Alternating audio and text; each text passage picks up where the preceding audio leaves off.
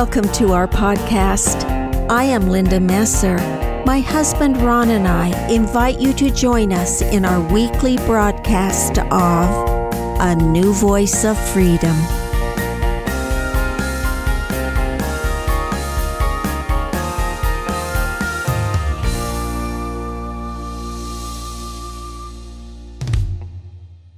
Welcome to Season 4 of A New Voice of Freedom, written by Ronald Keith Messer.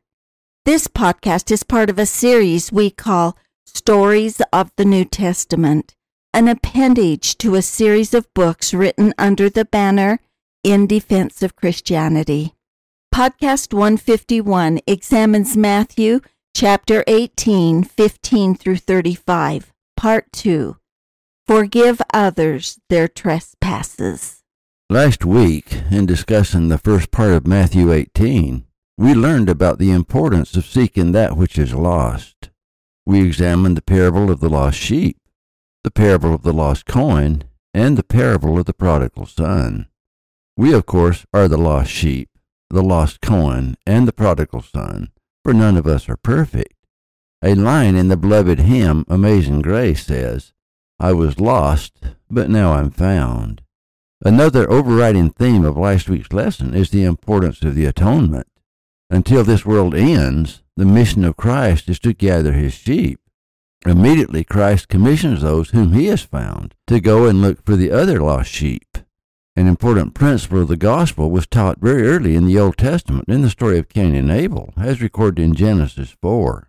And Cain talked with Abel his brother, and it came to pass, when they were in the field, that Cain rose up against Abel his brother, and slew him. And the Lord said unto Cain, Where is Abel thy brother? And he said, I know not. Am I my brother's keeper? The words are chilling, because Cain had just murdered his brother Abel. But every Christian knows the answer to that question. Probably the first thought that comes to mind is the parable of the Good Samaritan. In the parable, a stranger was robbed and seriously wounded and left dying on the road. Both a priest and a Levite, respected men of the community, rather than offer assistance, went on the other side of the road, ignoring the wounded man. A Samaritan, however, who was despised by the Jews, bound his wounds and paid for his hospital care. The Savior asked, Which now of these three thinkest thou was neighbor unto him that fell among the thieves? And he said, He that showed mercy on him. Then said Jesus unto him, Go and do likewise. The Samaritan had a right to be bitter. The wounded man may have been his enemy, but the Samaritan had compassion. In Matthew 18, the Savior is really addressing the same issue. Who is my neighbor? And am I my brother's keeper? Listen to his words. Moreover, if thy brother shall trespass against thee, go and tell him his faults between thee and him alone. If he shall hear thee, thou hast gained thy brother. From the beginning, Christ has taught the principle of love our neighbor. Matthew 5:7. Blessed are the merciful, for they shall obtain mercy. Matthew 6:12, 14 through 15. And forgive us our debts as we forgive our debtors. For if ye forgive men their trespasses, your heavenly Father will also forgive you. But if ye forgive not men their trespasses, neither will your Father forgive your trespasses. Christ is not blind to reality. In another place he also said, Be wise as serpents, but gentle as doves. Notice how he follows with cautious advice. But if he will not hear thee, then take with thee 1 or 2 more, that in the mouth of 2 or 3 witnesses every word may be established. And if he shall neglect to hear them, tell it unto the church. But if he neglect to hear the church, let him be unto thee as an heathen man and a publican. Christ, of course, is training his apostles to take over the leadership of the church when he is gone. He teaches us all the law of witnesses. He teaches us as members of the church the importance of apostles and prophets. He teaches his apostles that they have very important priesthood powers. They are to act in his name. He said, Verily I say unto you, Whatsoever ye shall bind on earth shall be bound in heaven, and whatsoever ye shall loose on earth shall be loosed in heaven. The priesthood power was only given to his apostles. It was first given to Peter, the chief apostle, then to the rest of the disciples. He instructs his apostles further on how to conduct meetings and how they should be united in their decisions. He also teaches how business in the church should be conducted. Again I say unto you, that if two of you shall agree on earth as touching anything that they shall ask, it shall be done for them of my Father which is in heaven. For where 2 or 3 are gathered together in my name, there am I in the midst of them. That is one reason that we have churches where saints gather together, united in furthering the gospel of Christ. But Christ expects tremendous sacrifice from his followers. Let me remind you of the words of Peter as found in 1 Peter 2. But ye are a chosen generation, a royal priesthood, and holy nation, a peculiar people, that ye should show forth the praises of him who hath called you out of darkness into his marvelous light, which in time past were not a people, but are now the people of God, which had not obtained mercy, but now have obtained mercy. Dearly beloved, I beseech you as strangers and pilgrims, abstain from fleshy lusts which war against the soul, having your conversation honest among the Gentiles, that whereas they speak against you as evildoers, they may, by your good works, which they shall behold, glorify God in the day of visitation. Christ expects more of his followers. In Jewish tradition, they were expected to forgive others 3 times. Peter asks, Lord, how oft shall my brother sin against me, and I forgive him? Till 7 times? Jesus saith unto him, I say not unto thee until 7 times, but until 70 times 7. The number is so high that if you put it in numerical terms, it is impossible to practice. Think of someone robbing you 70 times 7, or beating you up, or defrauding you. If we're waiting for the 490 times to be up before we kill him, we may have missed the point. But let's combine the 2 commandments. Consider what Christ said earlier. But if he will not hear thee, then take with thee 1 or 2 more, that in the mouth of 2 or 3 witnesses every word may be established. With what Christ said above.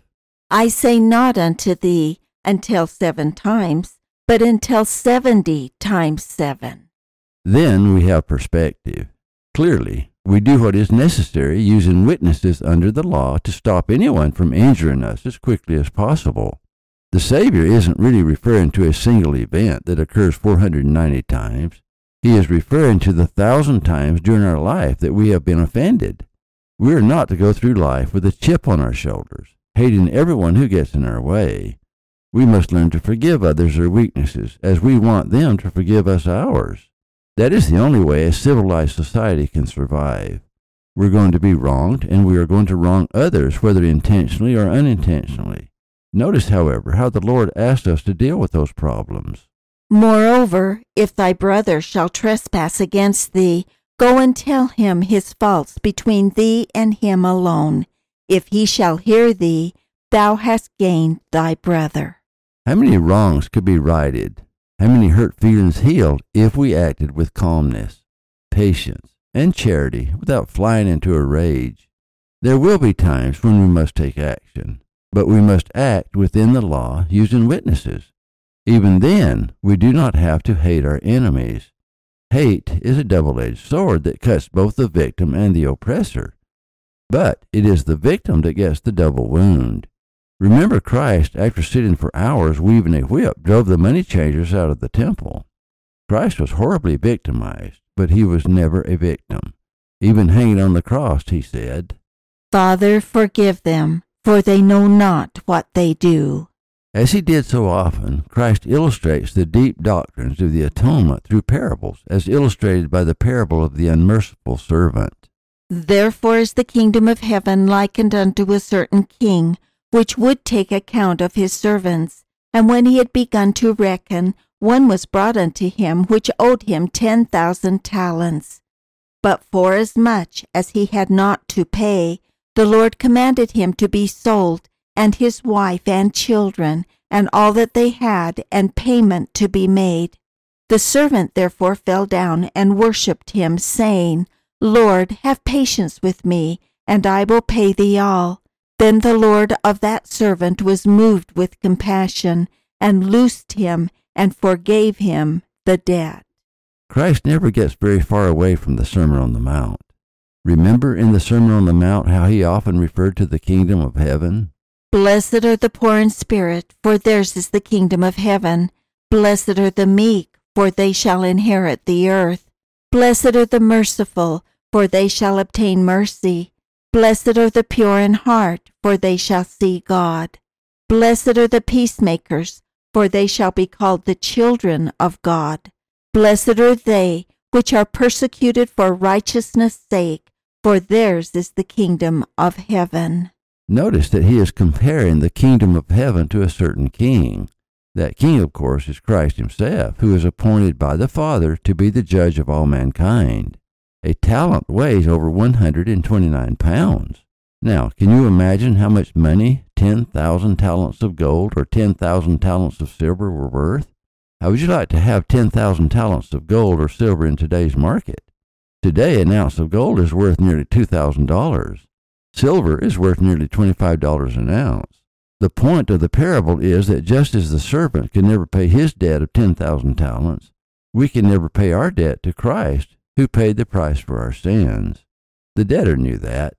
He fell on his knees and worshipped him, saying, Lord, have patience with me, and I will pay thee all. Of course, in his despair, he made a promise that the Lord knew that he couldn't keep. Still, the Lord was moved with compassion and loosed him and forgave him the debt.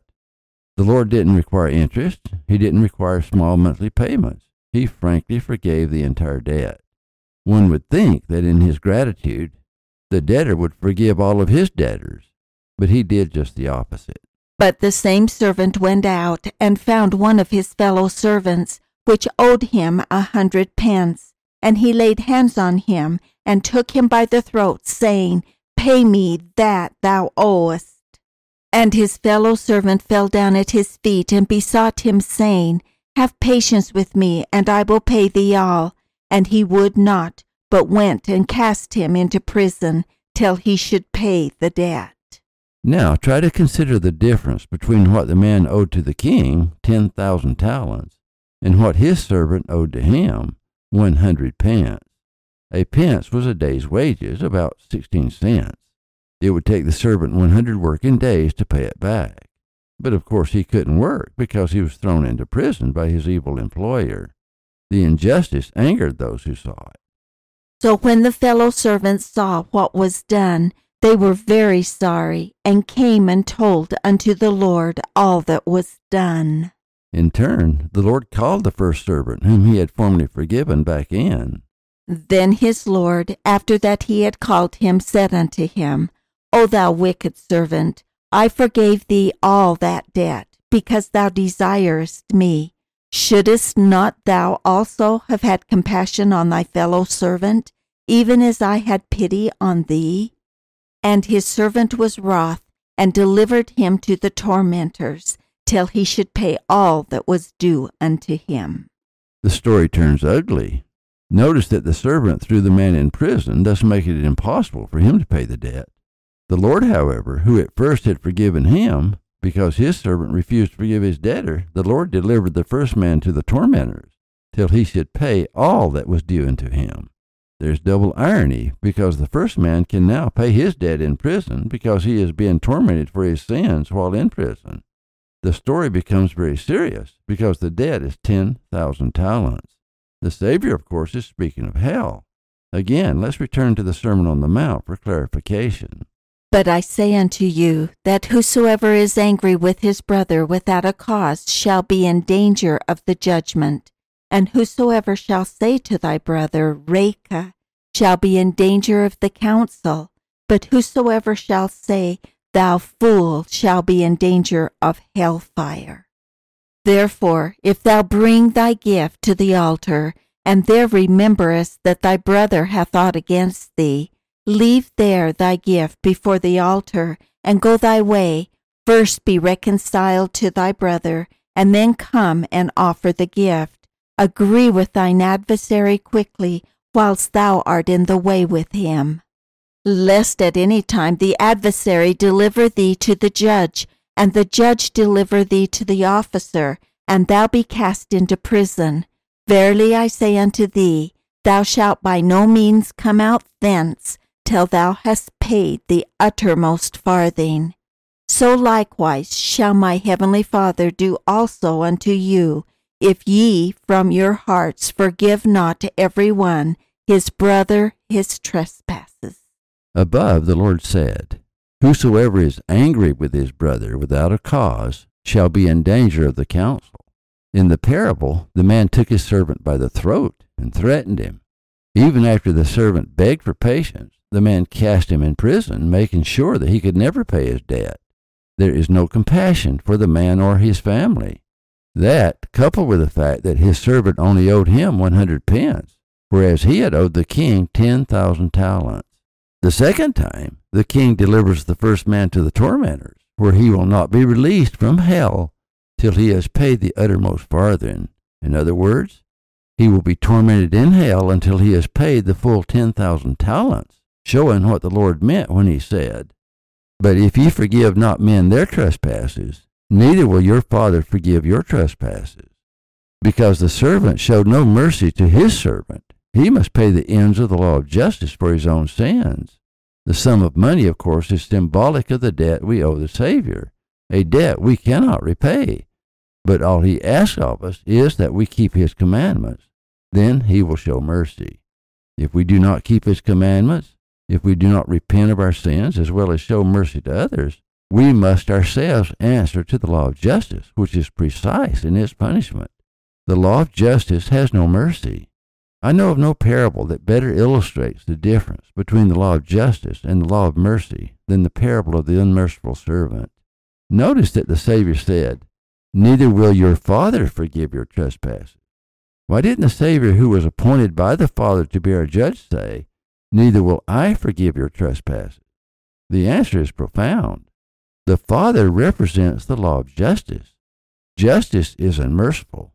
Justice must be satisfied. The law of mercy can satisfy the law of justice, but the law of mercy cannot rob the law of justice. Those who reject the mercy of Christ must answer to the full law of justice represented by the Father.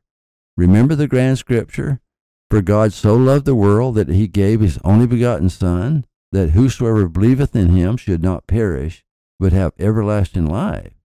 Notice the clause, that whosoever believeth in him should not perish. Those who reject the atoning sacrifice of the Savior will perish and not have everlasting life with the Father. That is the message above. That was the great sin of the first servant. He wanted forgiveness, but he wasn't willing to show forgiveness to others. Christ is willing to forgive anyone who repents of their sins, who forgives others their debts against them, and who endures to the end. Remember, our debt to the Savior is compared to the 10,000 talents. Those who sin against us, no matter what that sin is, are only in debt to us for 100 pence. If, however, we refuse to forgive others, then we must answer the full letter of the law. Justice demands it. God showed no mercy to the man who showed no mercy to the other children of God. It is still an affirmation of God's love, even for the sinner. For it is true that God did give his only begotten Son, that whosoever believeth in him should not perish, but have everlasting life. He gives us so much for so little in return.